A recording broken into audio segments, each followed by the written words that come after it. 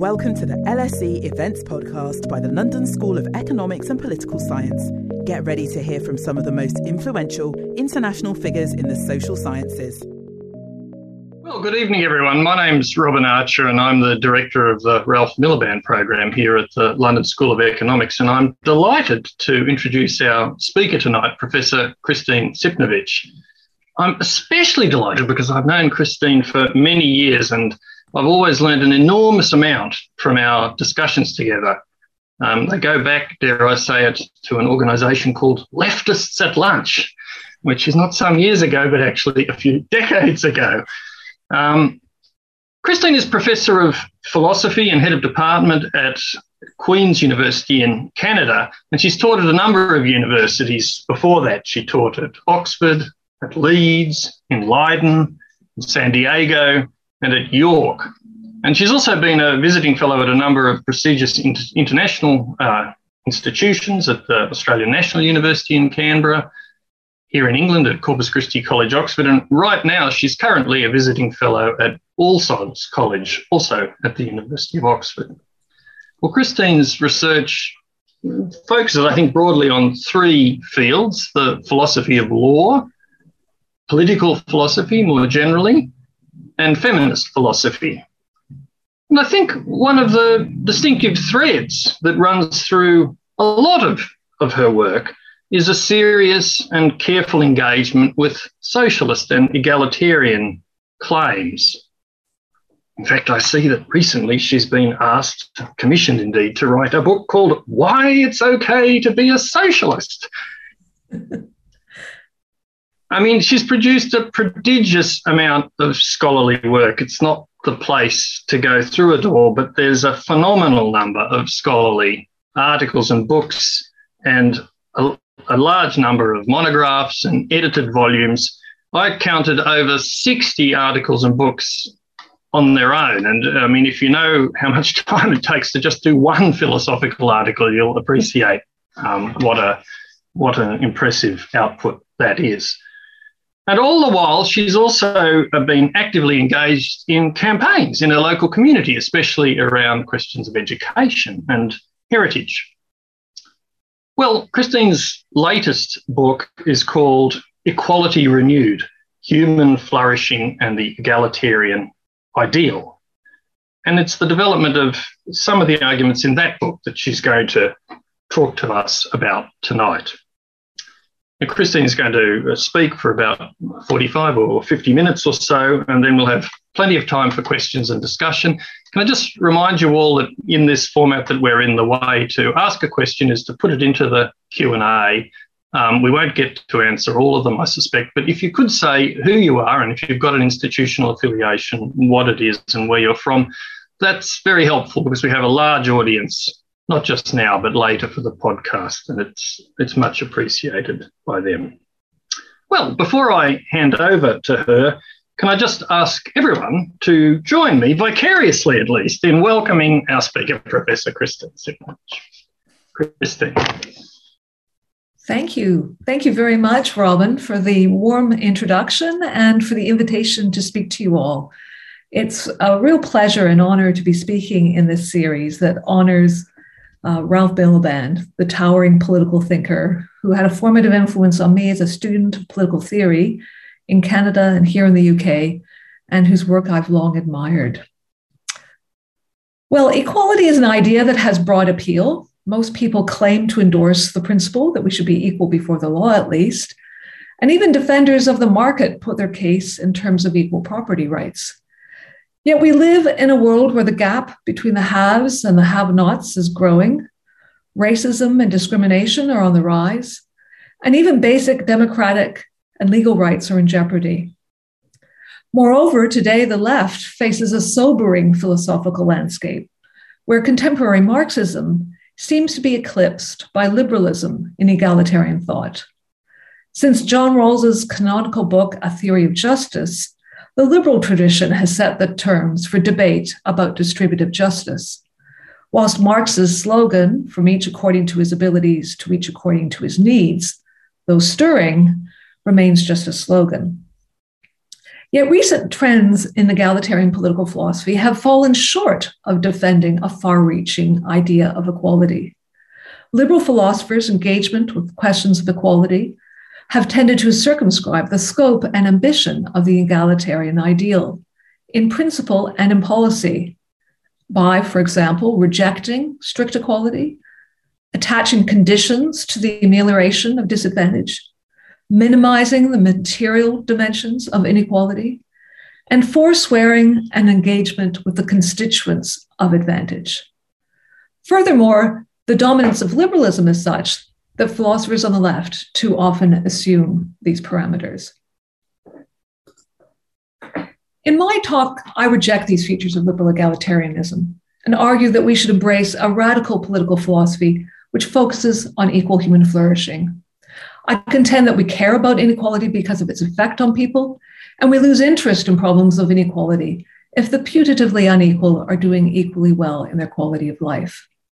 Thus, the answer to the question, equality of what, is flourishing, since whatever policies or principles we adopt, it's flourishing or well-being that we hope will be made more equal as a result of our endeavors. All right, well, let me just give you here an outline of the talk. I'm going to talk about equality generally, egalitarianism without equality, and contrasting that with socialist equality and human need, looking at the deserving poor revisited and the luck egalitarian perspective among liberals, and contrasting that with social class and socialist community, looking at equality materially or immaterially speaking, and the respect egalitarianism position, and then contrasting that with egalitarian flourishing, and then concluding. Okay, to start, egalitarianism without equality. It's striking that although their views are dubbed egalitarian, few liberal philosophers actually endorse equality. Joseph Raz famously complained that equality is an empty concept, susceptible to justifying leveling down. Leveling down means that widespread poverty is preferred over a society in which there is unequal wealth, even if everyone, including the less advantaged, are better off in the unequal society. The leveling down objection assumes that there will be circumstances where inequality is the only option in order to best address the deprivation of those who suffer disadvantage. And so it's absurd to always prefer strict equality. Accordingly, many contemporary liberal egalitarians do indeed take the view that remedying disadvantage should not necessarily involve the elimination of inequality. Rawls's theory of justice understood equality to be a baseline, but his difference principle permitted inequalities if they benefited the worst off. For Rawls, if it turned out that human motivations are such that incentives are required for the talented, then so be it. It may be that we must accede to the demands of the talented person who will only be productive if paid more than the rest of us.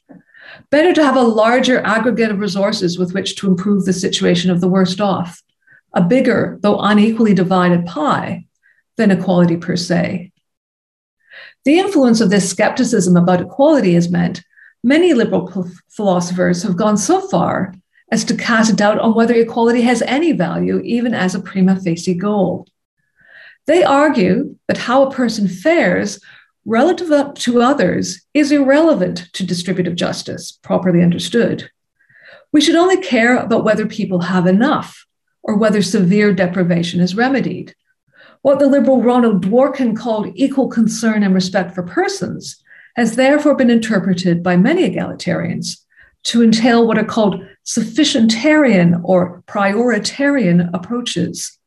On these views, treating people as equals means ensuring all people have enough, a sufficiency, or that, as Rawls says, priority is given to remedying the position of the worst off. Strict equality, they declare, is the wrong goal for philosophers of justice who seek to remedy disadvantage. Even those who agree that relative shares is important as an ideal, that is, how much one person has compared to another, tend to dispense with equality per se. Dworkin's position is a good example. In his theory of equality, the appropriate egalitarian distribution will meet the envy test, as he calls it, where no division of resources is an equal division if once the division is complete, any individual would prefer someone else's bundle of resources to their own. Dworkin illustrates this idea with the thought experiment of an auction among the survivors of a shipwreck, where each has an equal initial share of income and decides on the bundle of resources they want by bidding on goods until all markets are cleared. Because this initial equal distribution will be vulnerable to the effect of luck and opportunity, threatening to become unequal over time, individuals will purchase protection in an insurance market. In other words, we will all sign up for the tax-funded redistributive measures of the welfare state. Dworkin insists that although this arrangement will prevent income disparities from being too egregious, their aim is not to equalize income. The industrious and creative are properly permitted their chosen pursuits and their corresponding rewards. Dworkin says it would be absurd to exact the very high premiums required to insure against, for example, the possibility of not being a movie star. Thus, for Dworkin, the minimum income in the society he proposes would be higher than current unemployment or minimum wage levels in Britain and the US, but inequality would persist. In some, whereas Rawls presumed equality, but was prepared to depart from it to the benefit of the disadvantaged, Dworkin assumes inequality and aspires to mitigate it to a degree. All in all, the principle of equal distribution as such seems largely abandoned by liberal egalitarians. Okay, let's turn instead then to socialist equality and human needs. And here we should return to Marx. Marx's principle of distribution based on need may seem like a radical pipe dream in our unequal world, but it's worth remembering that the principle is not in fact a call for strict equality in what gets distributed. Dworkin once suggested that sometimes treating people equally is the only way to treat them as equals, but sometimes not. We could say he was echoing Marx's contention that treating everyone the same sometimes only serves to aggravate inequality. As Marx puts it in the Critique of the Gotha program, equal shares will mean that, given the diversity of human needs, one will in fact receive more than another, one will be richer, and so on. So imagine, for example, giving the large rugby player the same diet as their diminutive elderly grandmother. It treats them both the same, but it does leave them unequal in the extent to which they are properly fed. So Marx contended that since human beings differ in their ability to contribute and in what they require to live well, true equality must involve a variegated principle. Now, some might suggest that Marx's reference to need indicates his position is sufficientarian or prioritarian, those schools we encountered among the liberal egalitarian theorists. However, in calling for a nuanced approach to the problem of economic disparities, Marx was nonetheless committed to their full elimination to ensure everyone's needs were equally met. In this, Marx is a thoroughgoing egalitarian, where left liberals are not. Socialists understand genuine human community to be a society of equals with no one above me, no one below me. Individuals' contributions are regarded as the assets of the community, a commonwealth, which should rightfully be shared. And we should note, in contrast, the lack of moral motivation in liberal concessions to inequality. Rawls, for example, contends that natural inequalities among persons, pertaining to their talents and abilities, but even their initiative and capacity for hard work, should be understood as the result of what he calls a natural lottery, arbitrary from an ethical point of view, rather than the foundation for meriting unequal property entitlements. That's why he proposes an equal distribution, departures from which could only be allowed if they benefit the worst off. So why should there be any such departures? In his masterly critique of Rawls, the left-wing critic Jerry Cohen points out that it's hard to imagine, given egalitarian premises, that there would be any situation in which departures from equality would be required to assist the less advantaged. Cohen contends that when the high flyers insist they'll only be productive if they're allowed to keep a greater share to themselves, they are betraying bad faith with the egalitarian project, running afoul of an interpersonal test, or a principle of justificatory community. By this, Cohen means that the rich person cannot justify their greater wealth to those with less. One cannot say, I won't be productive, and therefore society will have less to distribute to those of you who are disadvantaged. To articulate such a view is to betray the joint enterprise of building a just society. For Cohen, it may be that our status quo conditions cannot avoid such concession to the selfish motivations of human beings, and we therefore frequently adopt such rules of regulation, as he calls it, that fall short of our ideals. However, a rule that permits compromise in disappointing circumstances in response to the extortion by talented people hardly counts as a principle of justice, as Cohen says. So as Cohen puts it, if you're an egalitarian, how come you're so rich?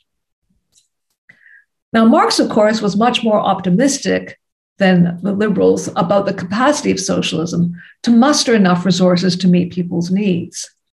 This is in part because of some admittedly untenable assumptions about the Earth's abundance, which our heightened environmental consciousness today now rules out. But more tellingly, Marx insisted on a lofty ideal where there would be no trade-off between productivity and equality, and distributive principles would not be at the mercy of people's self-seeking productive decisions. The leveling down objection is therefore misplaced if it assumes that there will always be circumstances where greater productivity requires unequal reward.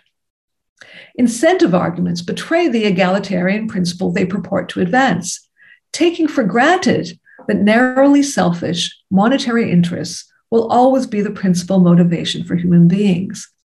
What is termed Marx's communist man suggests that human beings can espouse values of fellowship and regard for others and will care about, or under the right conditions come to care about, producing goods because of the intrinsic interest of the work, its contribution to others' well-being, or accept their duty to put their narrow self-interest to one side. Rawls does not use the word community. However, his ideas of the well-ordered society as a fair system of cooperation, involving public justification, reciprocity, indeed civic friendship and fraternity, and a concern for the dignity of others, all play a similar role. It's been suggested that in this light, solidarity might be added to Rawls's list of the primary goods distributed to individuals as among the things required by justice. This seems a far cry from the idea, with the concession to incentives, of people acting altruistically at the ballot box, but selfishly in the marketplace. As Cohen argued, the feminist slogan, "The personal is political," reminds us that justice requires that individuals be committed to its ideals in their everyday lives. Okay, the deserving poor revisited, and like egalitarianism. The commitment to equality is qualified by liberal egalitarians in another sense. Many political philosophers argue that there are cases where a person's deprivation is something for which they should take personal responsibility. Rawls's focus on the worst off was a no-strings-attached view. However, it was Rawls who noted the arbitrariness of talent, and Dworkin further argues that a theory of justice should focus on arbitrariness more precisely. We should not simply remedy disadvantage wherever it might be found, but rather take account of the reasons why it is that some are disadvantaged compared to others. Inequalities that result from the unpredictable vagaries of brute luck are properly the object of egalitarian policy. However, inequalities that are due to what Dworkin calls option luck, that is due to people's choices and gambles, are not owed compensation. As Dworkin puts it, distributive shares should be endowment insensitive, that is, within certain limits, unaffected by people's greater or lesser talent. Yet it's fair that how much people have is ambition sensitive, greater or lesser, depending on their decisions and actions. So for Dworkin, we're responsible for our plans, choices, and tastes. It's down to us if we choose to gamble or squander our resources, and society has no obligation to mitigate the disadvantages that may result. We cannot be expected to be protected from failure if we opted for actions that are its cause. On this view, an unequal distribution is just if it is due to considerations for which individuals can be held responsible. A community may offer humanitarian assistance to those whose disadvantages are their own responsibility, but justice does not demand it. With this new focus on responsibility, what has been dubbed luck egalitarianism soon became the dominant position among egalitarians. Now, surprisingly, this development in liberal egalitarianism garnered the endorsement of thinkers on the Marxist left, such as Jerry Cohen, joined by his analytical Marxist colleague, John Roemer. Cohen, who we saw was such a harsh critic of Rawls's concession to incentives, went so far as to salute Dworkin, saying that Dworkin had performed for egalitarianism, quote, the considerable service of incorporating within it the most powerful idea in the arsenal of the anti-egalitarian right, the idea of choice and responsibility. Cohen thus defended an understanding of distributive justice, whose axis is the distinction between luck and choice, and incorporated this into his own approach. Now, as left-wing luck egalitarians, Cohen and Roemer stressed the significance and extent of brute bad luck for which people are not responsible. Roemer elaborated his own luck egalitarian framework that took account of the propensity of disadvantaged social groups to make poor choices in order to mitigate the extent to which individuals could be held reasonably responsible. And Cohen, like Roemer, took the view that the arena of luck was a large one, including such things as an affinity for expensive pursuits. For example, playing a sport that involves costly equipment could not properly be considered a matter of mere choice. Moreover, and more seriously perhaps, if we take a global justice view, significant redistribution seems fair given the lack of responsibility peoples in developing countries have for their plight. For all these generous interpretations, however, it remained that luck egalitarianism, in one form or another, ruled the roost in egalitarian theory. Okay, let's now turn to a contrasting perspective that focuses on social class and socialist community. Well, what are we to make of this focus on responsibility that conjures up odious Victorian notions of the deserving and undeserving poor? Dworkin's hard line on individual responsibility suggests a sink or swim approach that is a harsh alternative to the ideal of full equality. For many progressives, there seems nothing socialist about such a view. There are several considerations here, I think. First, the focus on the merits of the have-nots seems misplaced. What about the undeserving rich, those who are lucky enough to inherit wealth? This is a case of good brute luck, which has no moral justification. And what of the responsibility of the haves whose behavior is exploitative, be it in the domestic or global context?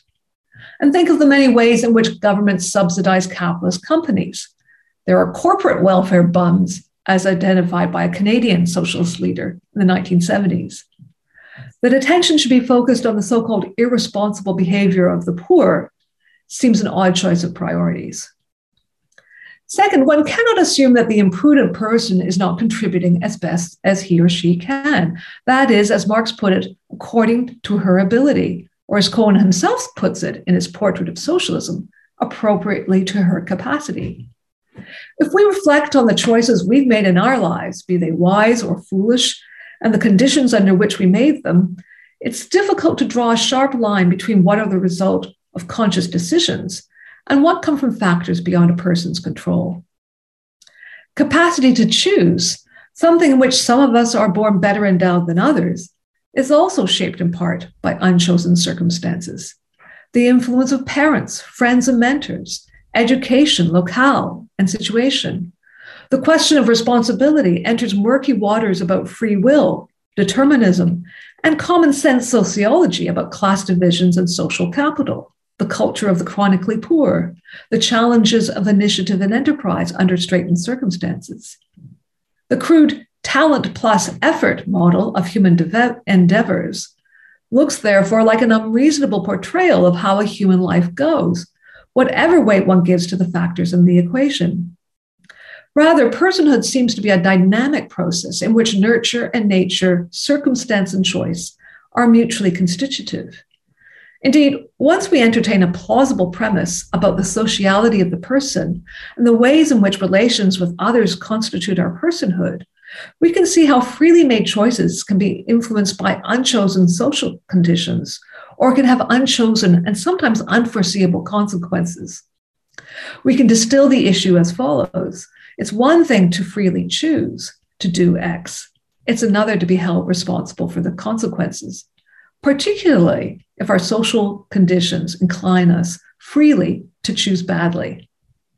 For some, the path of life is largely how one door opens yet another. For others, having closed one door, subsequent doors are not only closed, but not even discernible. Some doors immediately lock behind, and some lead into rooms with no other exit. Rawls's understanding of the natural lottery implies that the ability to make prudent choices, be it the result of nature or nurture, application or fortune, is morally arbitrary, not something which is the basis for entitlement. Given all this, talk of luck versus choice looks of mere polemical value in warding off right-wing challenges to the principle of redistribution. Better just to dispose of the unhelpful apparatus of luck egalitarianism altogether. Finally, socialist community involves relationships of trust, generosity, and fellow feeling, at odds with the grudging attitude suggested by luck egalitarians. After all, despite his critique of capitalist exploitation as a theft of the worker's rightful product, as Cohen acknowledged, Marx ended up severing contribution from distribution in his communist ideal. The justice of luck egalitarianism seems soulless, sacrificing the relationships of community that are usually thought to attend equality. And if we think about the original egalitarian ideal of thinkers like R.H. Tawney, it was of a society whose harmonious relations were such that, as he put it, to divide is not to take away, transcending details of the counting house, rather than one where people make heavily moralized judgments about others' contributions.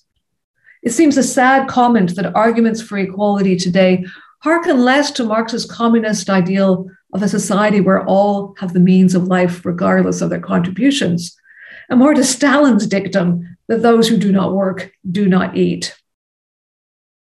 Cohen's own principle of community, which he developed so effectively against Rawls, seems in tension with this picture of the equal society, which picks and chooses which shortfalls in people's resources to mitigate. In his little book on socialism, Cohen offers a delightful example of a socialist camping trip, where there is collective property and planned mutual giving. This offers a sharp contrast with what he terms, oddly, socialist equality of opportunity, with the upshot that the losing gambler rightly has less than their more prudent fellows. And yet Cohen admits that this ideal of community sits uneasily with the luck egalitarian view. Such a compartmentalized approach where justice and community are in tension seems a poor model for socialism. Indeed, even the most cash-strapped systems of socialized medicine in capitalist democracies do not attach conditions of prudence for the distribution of healthcare, where doctors and nurses, for example, might deny cancer treatment to the lifelong smoker or knee surgery to the extreme skier. The philosopher Will Kymlicka makes the useful suggestion that the flaws in what he calls the left liberal marriage on egalitarianism be addressed by norms of equal respect. This entails individuals undertaking an inward application of egalitarian principles, holding themselves to a high standard of socialist behavior, but restraint in the other directed application. Thus, though we may be tempted to judge shirkers and seek to alter their behavior, we should resist the temptation to exact a harsh justice. The community is best guided by an egalitarian ethos, another way of thinking of the communist man claim, where people undertake a personal commitment to the egalitarian project, which involves a generous attitude to their fellows and a spirit of reciprocity, where all members of the community are committed to doing their part as best as they are able.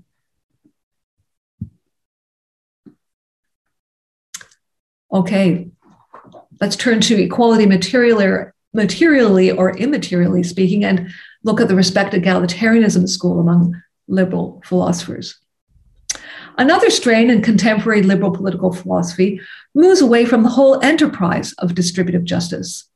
This came about largely out of disaffection with Luck egalitarianism. Elizabeth Anderson, for example, bemoaned Luck egalitarianism's harshness, its lack of trust and disrespect shown to disadvantaged persons, who, depending whether their lots were the result of factors beyond their control or their own poor choices, could end up either pitied or neglected. She thus proposed an alternative approach that focused on people's social standing rather than their goods or resources. For Anderson, the problem of oppression should be addressed to ensure all can participate as an equal. This requires only that there be an adequate safety net to meet people's basic needs. The just society aims not for material equality, but democratic equality, which pertains to, as she puts it, the relationships among people. Economic position is relevant only insofar as all should have effective access to the social conditions of freedom. In this, respect egalitarianism draws on the difference theme that has been prominent in social theory since the 1990s, which focused on the salience of oppression outside of social class, the relevance of gender and race, and cultural recognition. Respect egalitarians and difference theorists share a concern for social relations.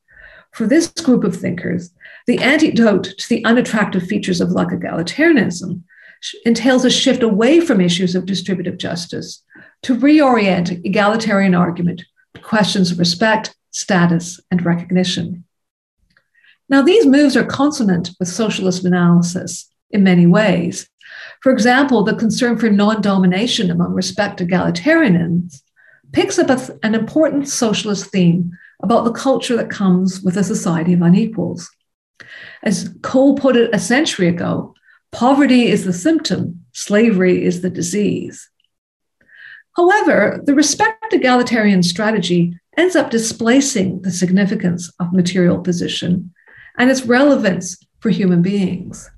In its instrumental approach to economic questions, the upshot is a minimal, restricted form of amelioration, sufficiency rather than equality, with little sense of the importance of a person's material position. The provision of housing, sources of nutrition, health, and so on may be necessary for taking one's role as citizen, but that's not the reason that people should be provided with them. Material disparities produce a host of cultural and social ills, but it would be misguided to think that such ills are the only reason to care about those disparities.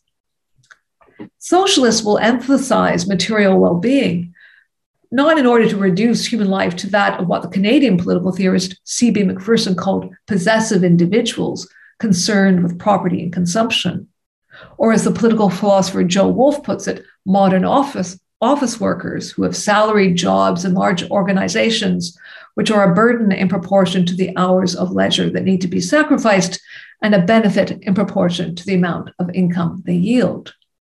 Property and income are means to our ends, not ends in themselves, but they matter nonetheless.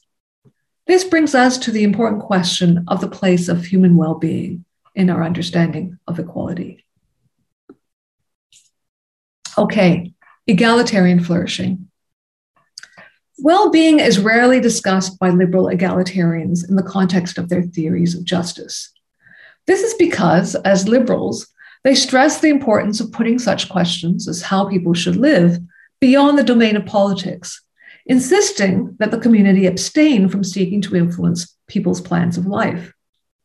According to Rawls, conceptions of the good are susceptible to controversy and should be solely a matter of personal choice. Principles of justice should target the distribution of the means to one's pursuits, opportunities, and income, rather than taking an interest in the pursuits themselves.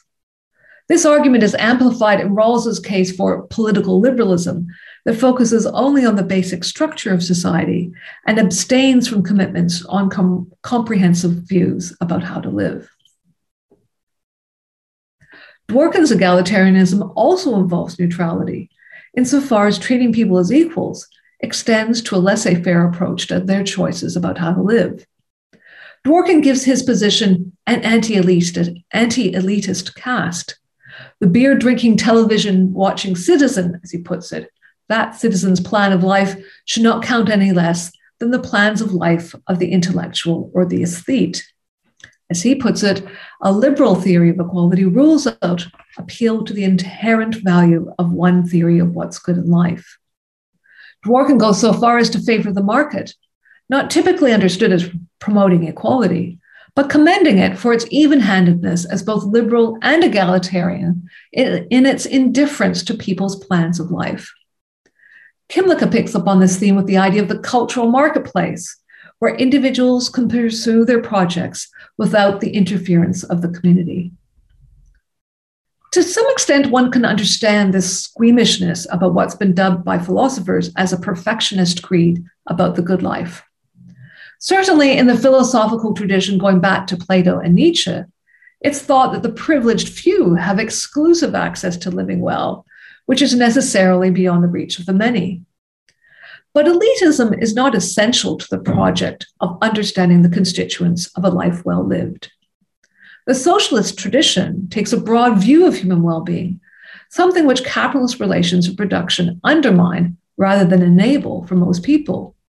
Socialists understood the elements of advantage and disadvantage to encompass goods and resources, as identified by liberal egalitarians, respect and equal participation, as understood by respect egalitarians, but also non-alienating, fulfilling, and valuable pursuits. And living well means living in community, and thus in some sense necessitates a more equal division of the resources needed for human well-being. Marx's critique of inequality embraces the idea of human flourishing in his arguments for the overcoming of alienation and the all-round development of the individual. His case against capitalism centered on its affront to the nobility of man, as he put it, what makes people stupid and one-sided and overturns individualities. His ideal of communism involved creative labor and community, as well as the satisfaction of basic needs. The Victorian socialist William Morris, pictured here, contended a decent life would involve a pleasing environment, be it green spaces, city streets, or people's homes. It was Morris's aesthetic views that prompted him to embrace an egalitarian politics. He accordingly targeted not just unequal income, but also how capitalism meant that where we live gets plainer, grimmer, and barer. Socialism, he said, would provide a beautiful world to live in, which he took to be an elaboration of Marx's egalitarian views. The neutralist orthodoxy of contemporary liberal egalitarianism, which regards human flourishing as a private affair, stands in sharp contrast with the egalitarian tradition that provided the philosophical groundwork for the emergence of the welfare state. The British economist Beveridge insisted that the political community would eliminate not just disparities of wealth, but also problems of what he called idleness and squalor, that is, defects in ways of living. Tawney and Lasky also took it for granted that the remedy of inequality would involve a high level of general culture and the conviction that civilization is a common enterprise, which is the concern of all, enabling people to lead a life of dignity and culture. One of the many reasons why Locke egalitarianism is such a distortion of the egalitarian ideal is its myopia on the matter of how people come to make the decisions they do. The disadvantage of social class limits the options available to a person who must sacrifice long-term opportunities for the sake of immediate material needs, whose family background renders some opportunities beyond imaginable, who is discouraged by teachers who underestimate their abilities. And thus, living well is not simply a matter of choice. People need to be inculcated into valuable pursuits, and inequality means that exposure to what is valuable and worthwhile can be very uneven. Equality in living well also requires a collective response to the way we design our cities, schools, and workplaces. Human well-being pertains to where and how we live, our means of transit, the support we have for raising children, whether we have leisure time, our physical and mental health. Recent post-work literature has drawn our attention to Marx's point about how capitalist inequality is accompanied by working conditions that are deleterious for human well-being. People can also fail to flourish because they don't have meaningful relationships with others. Problems of alienation and loneliness are rife in our times, where many lack genuine friendship and love for all the opportunities for Facebook friends, dating apps, and options to sext or hook up. As we become more aware of mental health problems in our communities, issues of depression and anxiety, or how many of us, particularly those on the autism spectrum, struggle with social connections, it seems all the more urgent that our social policies devise ways to make people equal in well-being in a rich, substantive sense that enables rewarding relationships with others. No amount of egalitarian social policy, of course, can fully negate the differences in disposition, health, or ability. Some of us cannot help but be Eeyores, as in the Christopher Robin stories, determined to take a glum view on life. Nonetheless, we should be attentive to how inequality in well-being is the result of factors over which society can exert considerable influence. Moreover, an egalitarian flourishing view can tackle the problem of responsibility, not in order to disqualify people from amelioration of their disadvantage, but rather to enable a constructive approach which seeks to assist the more vulnerable so that they can realize an important constituent of human well-being. That is the opportunity to contribute to the community. The flourishing model would take a broad view of what constitutes a contribution.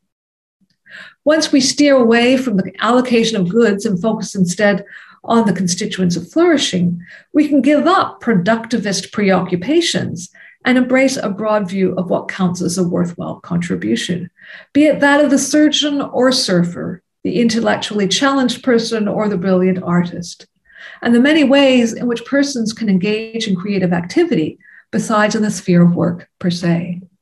Inspired by Marx's ideals of non-alienated labor, all-round development and socialist community, a flourishing approach to equality suggests a radical answer to a range of egalitarian issues, a robust alternative to the liberal view of political community as playing no role in people's choices about how to live. Okay, just by way of conclusion. In 1958, Iris Murdoch, the philosopher and writer, complained about the paucity of progressive thought in Britain in her essay, The House of Theory, which appeared in a collection of radical political writings. Murdoch, along with contributors Raymond Williams, Brian Abel Smith, and Paul Johnson, among others, lamented the decline of socialist conviction, the loss of energy and vision on the left. She blamed the rise of a managerial laborism that accompanied the success of the welfare state, but also, interestingly, the absence of creative theoretical approaches due to the dominance of a sterile logical analysis in the philosophy of her day. In some ways, Murdoch's lament remains especially relevant. Rawls is often credited with invigorating the discipline of political philosophy after its mid-20th century doldrums that were remarked upon by Murdoch. But in doing so, he ushered in an outlook of modest ambitions and imagination. Murdoch said decades ago that there's less poverty, but no more community life, and that work has become less unpleasant without becoming more significant. That is certainly still true today. I've suggested that liberal egalitarianism's contribution to political theory has considerable costs that can be brought up by reflecting on a salutary set of traditional socialist concerns. Of course, it's easy to be pessimistic about the prospects for a radical egalitarian philosophy in the real world. Caught up with apocalyptic anxiety wrought by Putin's post-Soviet pursuit of empire and the persistent battle with COVID, people might seem rather far from contemplating the parameters and prospects for socialist utopia. However, both the war and the pandemic have also forced people around the world to look anew at the inequalities of and among our societies. We're now especially aware of the essential work done in underpaid, precarious jobs and how the most vulnerable, particularly the elderly, are inadequately cared for. Many in the left are hopeful that principles of social justice will become a priority for public policy long after the health crisis is over. And there was some hope in our heightened sense of obligations to community as captured in the, however disingenuous, slogan, "We're all in this together." The extent of altruistic actions on behalf of the people of Ukraine signals people's conscience about the vulnerability of fellow human beings in far-off parts of the world. Our exceptional circumstances are also prompting some soul searching about the constituents of well-being and how capitalist societies should be reshaped so we no longer spend so much of our time in cars and planes, so everyone can take walks in nature, spend more time with family, engage in acts of compassion and kindness. The socialist ideal is coming to the fore as we consider the importance of equality and human flourishing and how they're connected. These are times in which the citizens of prosperous societies are, like never before, unequal in wealth, human well-being, and the opportunity to make meaningful contributions to community. Liberal egalitarianism has stepped up to shed some light on those problems, but we should look again at the socialist tradition to remind us of the truly radical implications of the ideal of equality. Thank you very much. Hi, I'm interrupting this event to tell you about another awesome LSE podcast that we think you'd enjoy. LSE IQ asks social scientists and other experts to answer one intelligent question, like, why do people believe in conspiracy theories? Or, can we afford the super rich? Come check us out. Just search for LSE IQ wherever you get your podcasts. Now, back to the event. Well, thank you very much. And thank you for the lovely presentation with, I think, William Morris in the background throughout. Should I stop sharing now? Why don't you? And you can put it back up if you want to. So there are a number of questions here, but I'm just going to start by asking you one myself, which takes as its starting point your observation that liberalism represented modest ambitions, as you were making clear in your closing remarks. And I wonder how you would respond to someone who said that even those modest ambitions had now been replaced by what was essentially a set of concerns that come from a conservative tradition. That is to say, concerns with social order and especially with safety. So you get many progressive people now whose banner is basically safety, which would once have been a concern of the party of order against the radical party of freedom and progress and equality. So this is not so much a philosophical point, but about how the development of ideas has moved and how you see liberalism, if in fact this observation of mine is the case. So what, by safety, do you mean law? People want safe spaces and they want to, building on the arguments from respect, they argue for not feeling threatened by various observations and so on. I mean, this is a very important strand of activism and argument. Doesn't seem to be a liberal in its presumptions, doesn't seem to be socialist in its presumptions. Might it not be that people have fallen back to what's essentially conservative concerns in their philosophical sense, not in the party political sense? Yeah. Well, I guess safety is a huge concept under which we could place all kinds of preoccupations, from right-wing law and order type concerns, to public health concerns that the pandemic certainly has brought to the fore, which, and we could say there are egalitarian dimensions to both of those. Like, some of us are lucky enough to live in safer neighborhoods, safer spaces from a law and order point of view than others.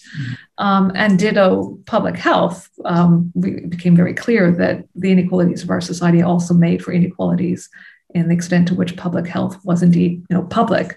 So I think, in a sense, inequality and questions of equality and inequality are always there, even if they're not salient.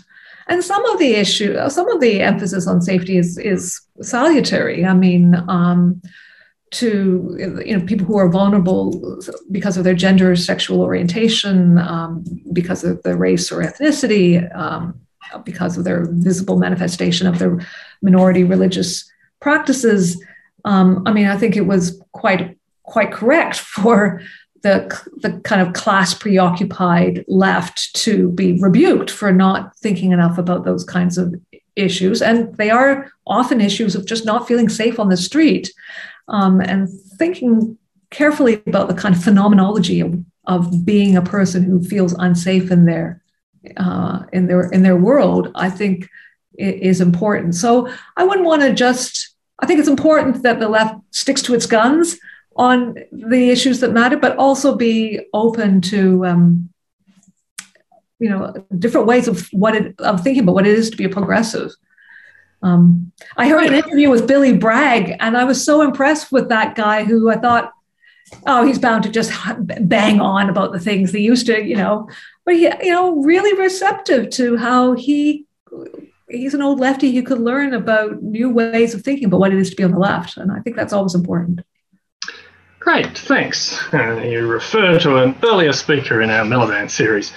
So I just want to comment to the audience. If you've got questions, do please remember to say what your name is and where you come from and affiliation if you've got it. I have a question here from Thomas Roche, who asks, does the concept of equality not have to do with empathy as a deep-rooted human value, that we all depend on each other independently of our status? Even a super rich and powerful person must feel uncomfortable when he faces a being in poverty or distress. Yeah, so the role of empathy is the central point. Thank you. That's another great question. Rawls is famous for having come up with a thought experiment where empathy wasn't needed. Where we were to think about what kind of society we wanted to adopt, what principles of justice we would design, without knowing who we might be in that society. So we think about it from behind a veil of ignorance. We don't know our race, our class, our talents, etc. But we are self-interested. So this device cleverly gets us to self-interestedly think about what it would be like to be the worst off person. And so we come up with principles of justice that make sure the worst off person is okay, because we could be that person. And I think that thought experiment was applauded for the clever way it marshaled self-interest rather than relying on empathy and altruism. But a lot of critics also said, well, surely in the end, there's going to be a burden of commitment when that veil is lifted. And we do have to feel that connection with our fellow human beings, what Rousseau called a sort of a compassion that he thought we were kind of wired to have. And I think it's reasonable to suggest that, even the most callous, fortunate person with a massive pile of wealth doesn't like stepping over impoverished people. And I think it's not just because it's inconvenient. I think we do feel a sense of connection with others, and we feel distress if they are suffering. And so it's true. We need to really harness that. And there are occasions where it works, right? Where people step up and contribute to people, anonymous strangers on the other side of the world who are suffering. So we should be hopeful that we have the resources to act on our egalitarian ideals with some emotional, an emotional repertoire that will be helpful. Now, I'm no expert on it, but I recall that some social psychologists had evidence that top CEOs of large companies were disproportionately lacking in certain psychological capacities. And if that was so, it would be interesting as to to what extent do they really care? There's another question here. It's from Ayan Banerjee, who writes from Kolkata in India. Thank you very much, Ayan, for clarifying that that's where you write from. And the questioner asks, the bottom 55% of the population owns only 1.3% of global wealth. The top 1% of the world's population owns 43% of global wealth. Is it ever possible to ensure egalitarianism in such a world order today? Yeah, well, luckily I'm a philosopher.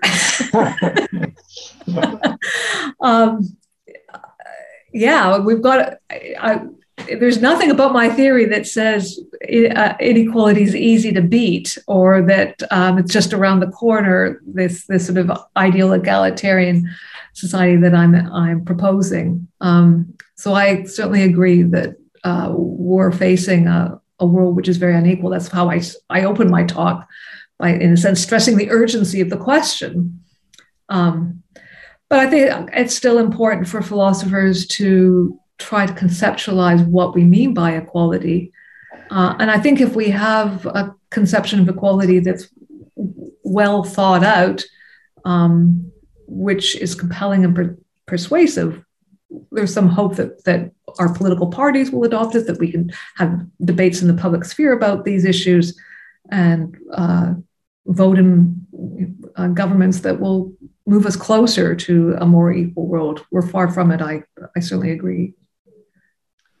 Thanks. So now there's a question from Anastasia Siapka, a PhD student in Leuven, who asks, theories about human flourishing often encounter the objection that they are utopian or too detached from reality. Have you encountered, and how are you dealing with this objection? Yeah, there are theories of human flourishing get a pretty bad rap. I mean, most liberal political philosophers are very uncomfortable with the idea of thinking about human well-being, human flourishing. What's a life well lived? What's a good life? Wanting to relegate that to a matter of just private choice. And I'm trying to stress that in fact, the socialist tradition, right from the start, really undertook a commitment to enabling people to live well, not just to make sure people had enough property and income and that those shares were relatively equal, but also to address questions of alienation and community and health, leisure, etc. From Marx to Morris, as I say, who started with those questions and moved to socialism, but also the founding of the welfare state thought that one could talk about those issues. One way of stressing its character to make it less problematic is that it would be pluralist. It's not like there's one way to live and the one sort of unitary conception that the state imposes on us all, but rather to appreciate that there's a range of ways of living, many of them incommensurable with each other. Football is a pursuit that is valuable just as opera is. So I think one problem is that liberals often refer to the good as though the alternative to the neutralism is a kind of unitary conception. But I think we would have to stress pluralism and stress the extent to which egalitarians have for a long time assumed that part and parcel of their project is to think about human flourishing.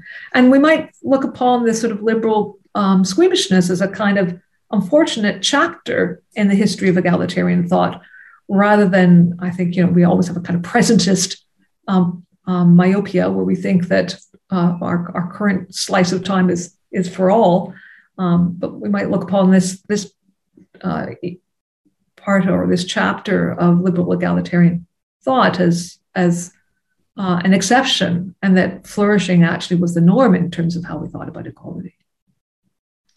Thanks. So now we have a question from Roxana Rusu, who's an A-level student, and we're always very pleased to have A-level students in our audience. And the questioner asks, the implementation of egalitarian policy has often led countries into unpleasant and counterproductive dictatorships. So what do you think is the flaw that leads these nations towards these dangers of the jaws of communism? And do you think it's possible to tear away Western society from our addiction to a capitalist, consumerist way of life? So the dangers that past history suggests about egalitarian policies, and secondly, can we escape the capitalist water? Perhaps focus on the first one first. Yeah. Yeah. Well, I certainly think that the parliamentary road to socialism is the road that we need to take. I'm not advocating violent revolution. So that's one. And two, I also think we would have to marry our egalitarian socialist ideas with an emphasis on procedural justice, individual rights, and so forth. And that's something that I've written about in the past. So I think the problem has been that there's just been this sort of contempt for those kinds of liberal legal institutions. So I think liberal legal institutions are important and would have to be part and parcel of this project of making us more equal, rights to freedom of expression, etc. That's one. And then a question kind of coming from the other direction, which is how can we sort of liberate ourselves from the temptations of capitalist consumerism or whatever? That's a great question. Capitalism is a protean beast, and it's very good at keeping us addicted to its temptations. That's for sure.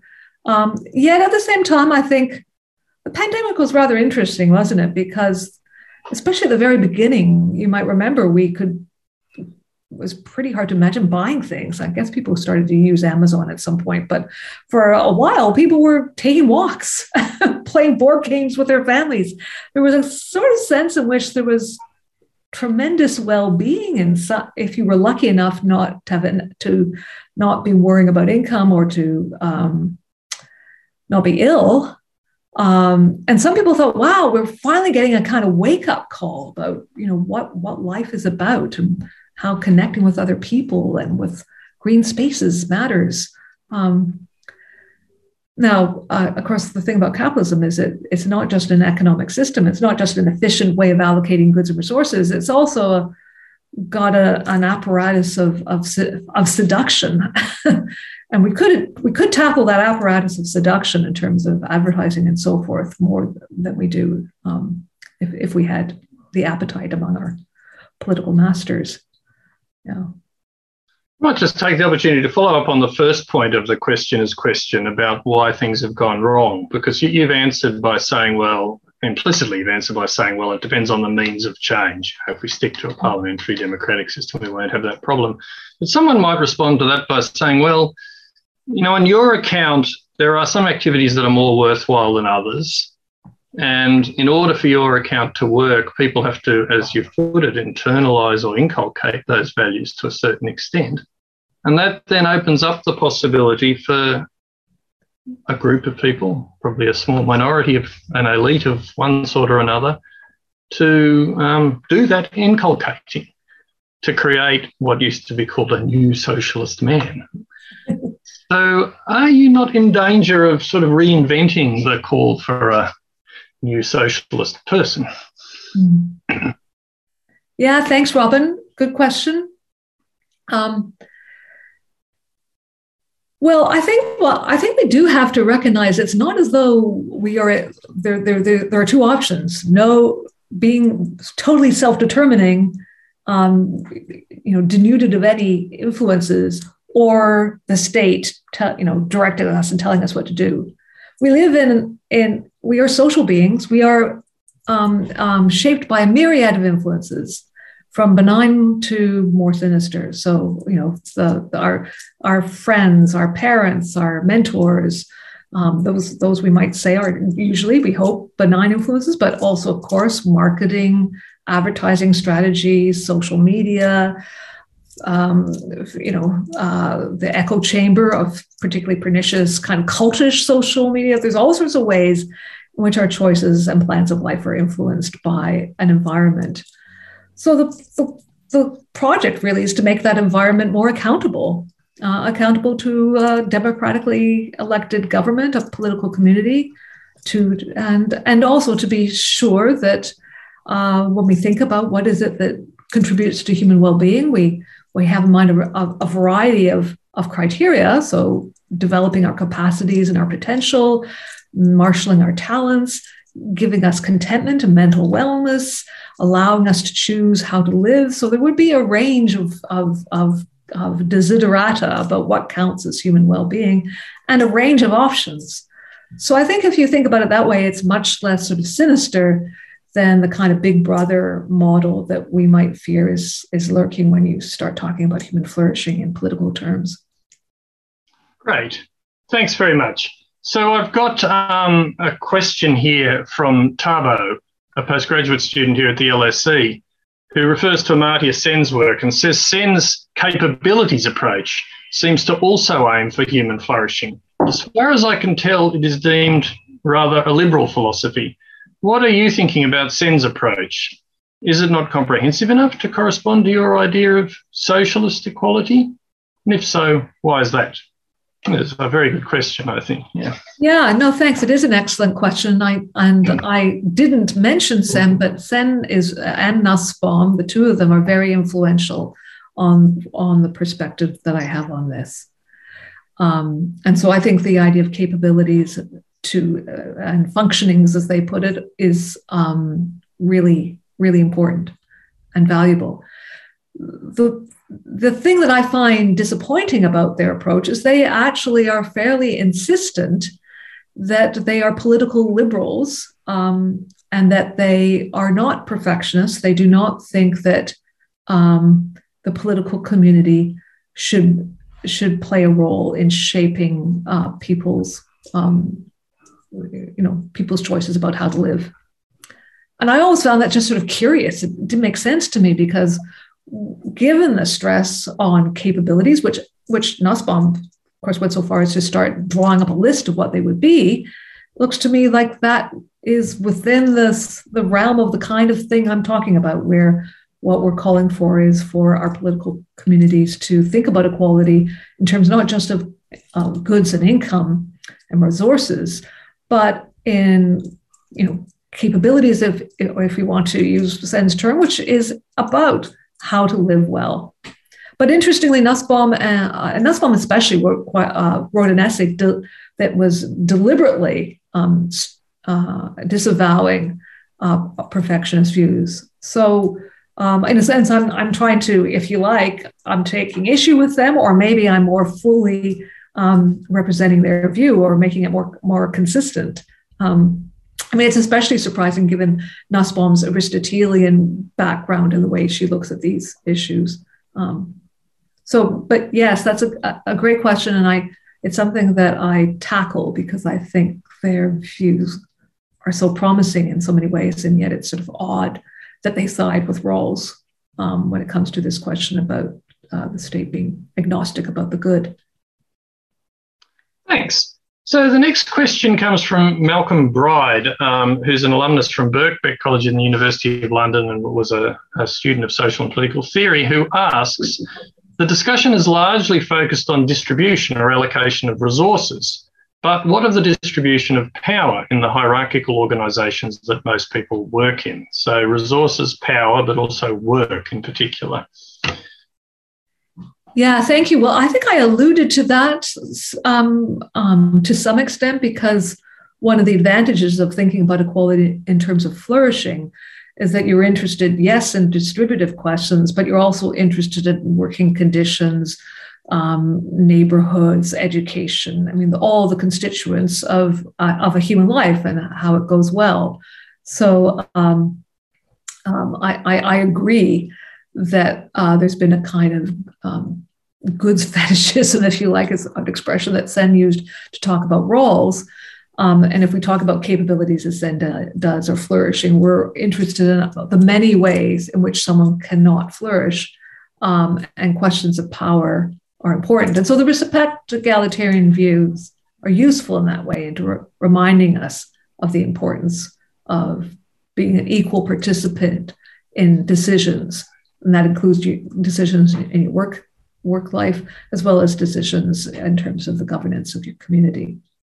But I probably should say more about that.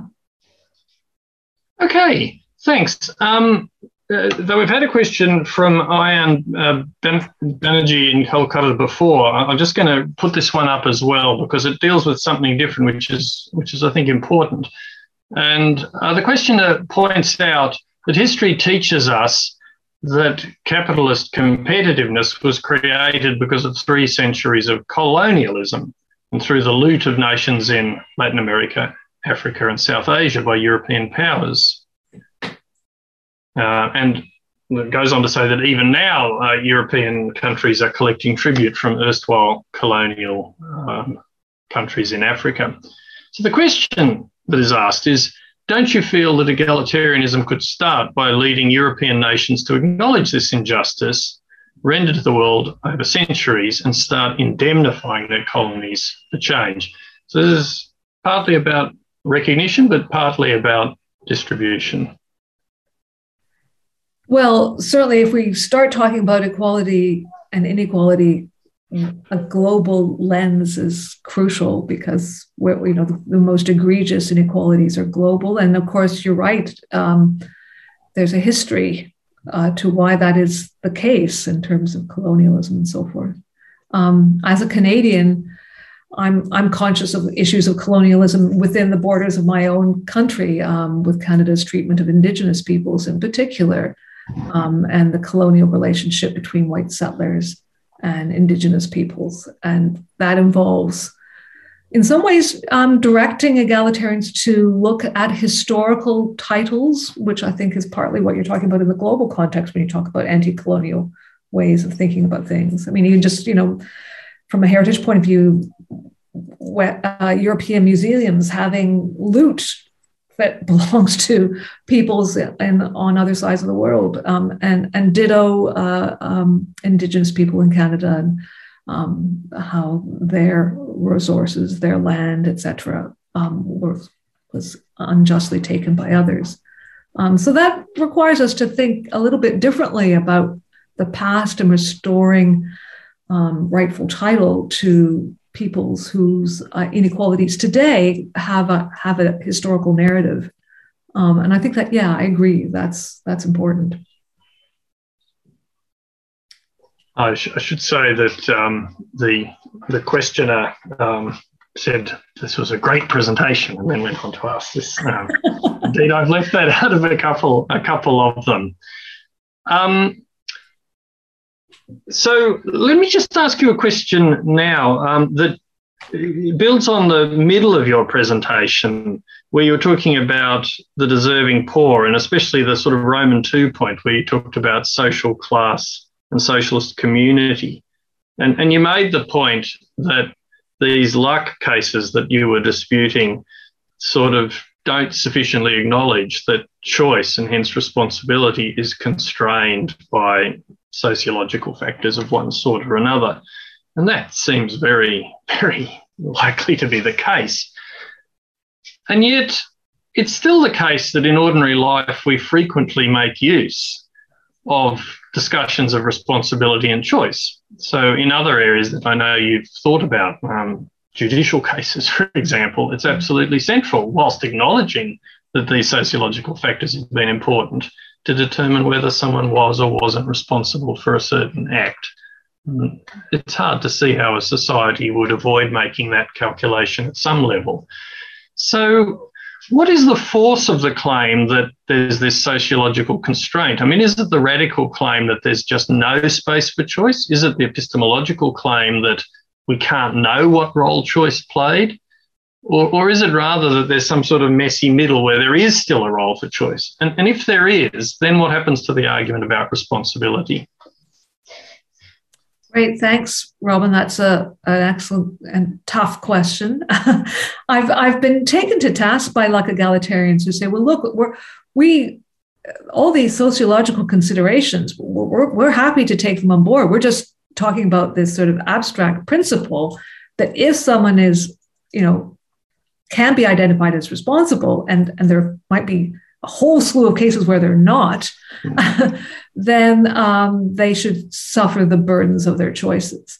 I start to say that the sociology is so monumental in terms of the complexities of that claim that I wonder what the point is of making the luck egalitarian case in the first place.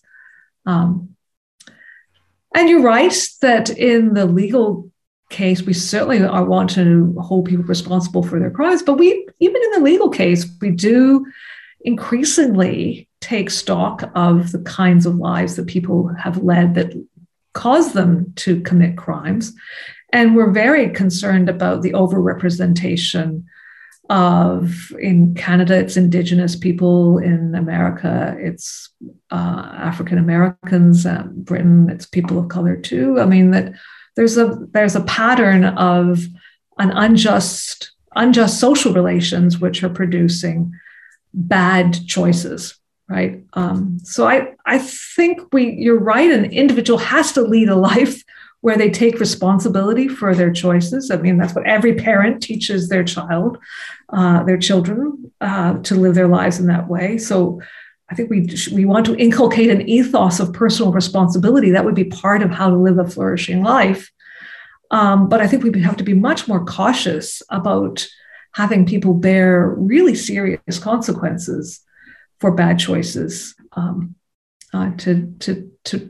not hold up our distributive apparatus, to hijack it by these considerations. And I think one of the ironies too is that we don't in fact do that in the real world. I mean, appointed to medicine. I mean, it's not the case when you arrive at an emergency department, you're turned away because you did something foolish to cause your injury or illness. We just take need as crucial.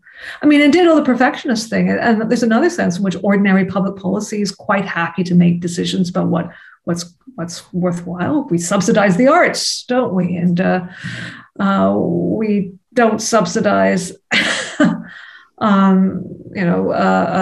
bingo or whatever you want to come up with as a sort of less worthwhile way of living, and we accept that it's a pretty okay thing for governments to do.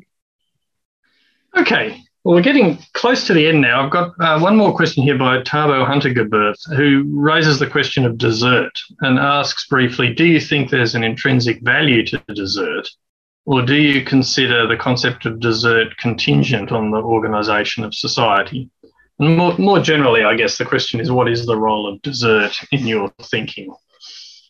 Yes, well, it's interesting how this luck egalitarianism seems to be resuscitating desert by thinking that some people, perhaps, and hence I used somewhat polemically the expression the deserving and undeserving poor, but to think that some people deserve the bad consequences of their imprudent choices.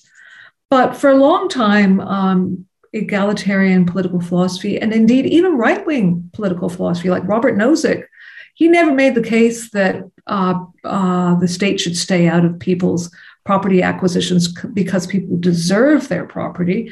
He just said, if they got their property because of luck, they stumbled upon it, they happened to have it handed to them by their rich daddy, whatever it was theirs because they had acquired it. It was just a historical entitlement story. So there is a sense in which I think political philosophy is slightly at odds with our everyday discourse, where we think of desert a lot. We think about it in terms of, how we inculcate values in our children, whether they deserve that treat because they were a good boy or girl or not, etc. It's a pretty commonsensical moral device. But I think it's right for us to look a little bit more critically at it in terms of it being a somewhat worrying basis for really significant outcomes. So we might say someone deserves the prize for winning a race or deserves to win this competition or whatever, but we don't want people to deserve to win in the game of life in a significant way. That's too weighty an outcome. Okay, well, I've just got one last one that I'm going to try and squeeze in, but we'll have to sort of keep it tight. So Anthony, an LSE alumnus, refers to the Chilean economist Manfred Max Neef, who makes a distinction between needs and wants and develops a list of basic needs that everyone needs to survive and flourish, and differentiates them from satisfiers that may help them to meet these needs. Questioner asks, does this fit in any way with egalitarian thought along the lines you've sketched it out? Well, I think it's true that if you started to work this out with some care, you would probably want to start with basic needs as your sort of starting as the first stage in what you're trying to ensure society provides the resources that people need in order to meet basic needs. And then you would want to keep raising the threshold to have a higher and higher understanding of what people, what equality involves. So I agree that makes sense. But I think we want to make sure that we have a fairly ambitious understanding of needs, and we go from being housed and nourished to all dimensions of human well-being. But I'm not familiar with that argument, but that's mentioned. But that sounds useful, and I think a sort of threshold approach, as I put it, would be consonant with that kind of way of thinking about needs. Well, listen, thank you very, very much. I mean, you've canvassed a phenomenal number of questions, some within your sphere of competence and some that you've taken on nonetheless. And I think that's characteristic of many of our lectures, and it's very nice that you're able to canvass all of those. I mean, we've heard from our speaker tonight about the sort of modesty of aspirations that has overcome egalitarian thought in the course of the latter part of the 20th century. And Professor Sipnovich has argued that that modesty is in many ways mistaken. She set out a series of arguments why the liberal egalitarian tradition in its various forms is inadequate, and has argued for a more radical egalitarianism rooted in the socialist tradition, in which the answer to what should we be equal with respect to is flourishing. So I think it's been an excellent talk. It's a timely talk. As you pointed out at the end, the times are somewhat different and are somewhat opportune. And I'm very much grateful for you coming and presenting it to us tonight. So it just remains for me to thank, on behalf of all our audience tonight, Professor Christine Sipnovich. Thank you very much. Thank you for listening. You can subscribe to the LSE Events podcast on your favourite podcast app and help other listeners discover us by leaving a review. Visit lse.ac.uk/events to find out what's on next. We hope you join us at another LSE event soon.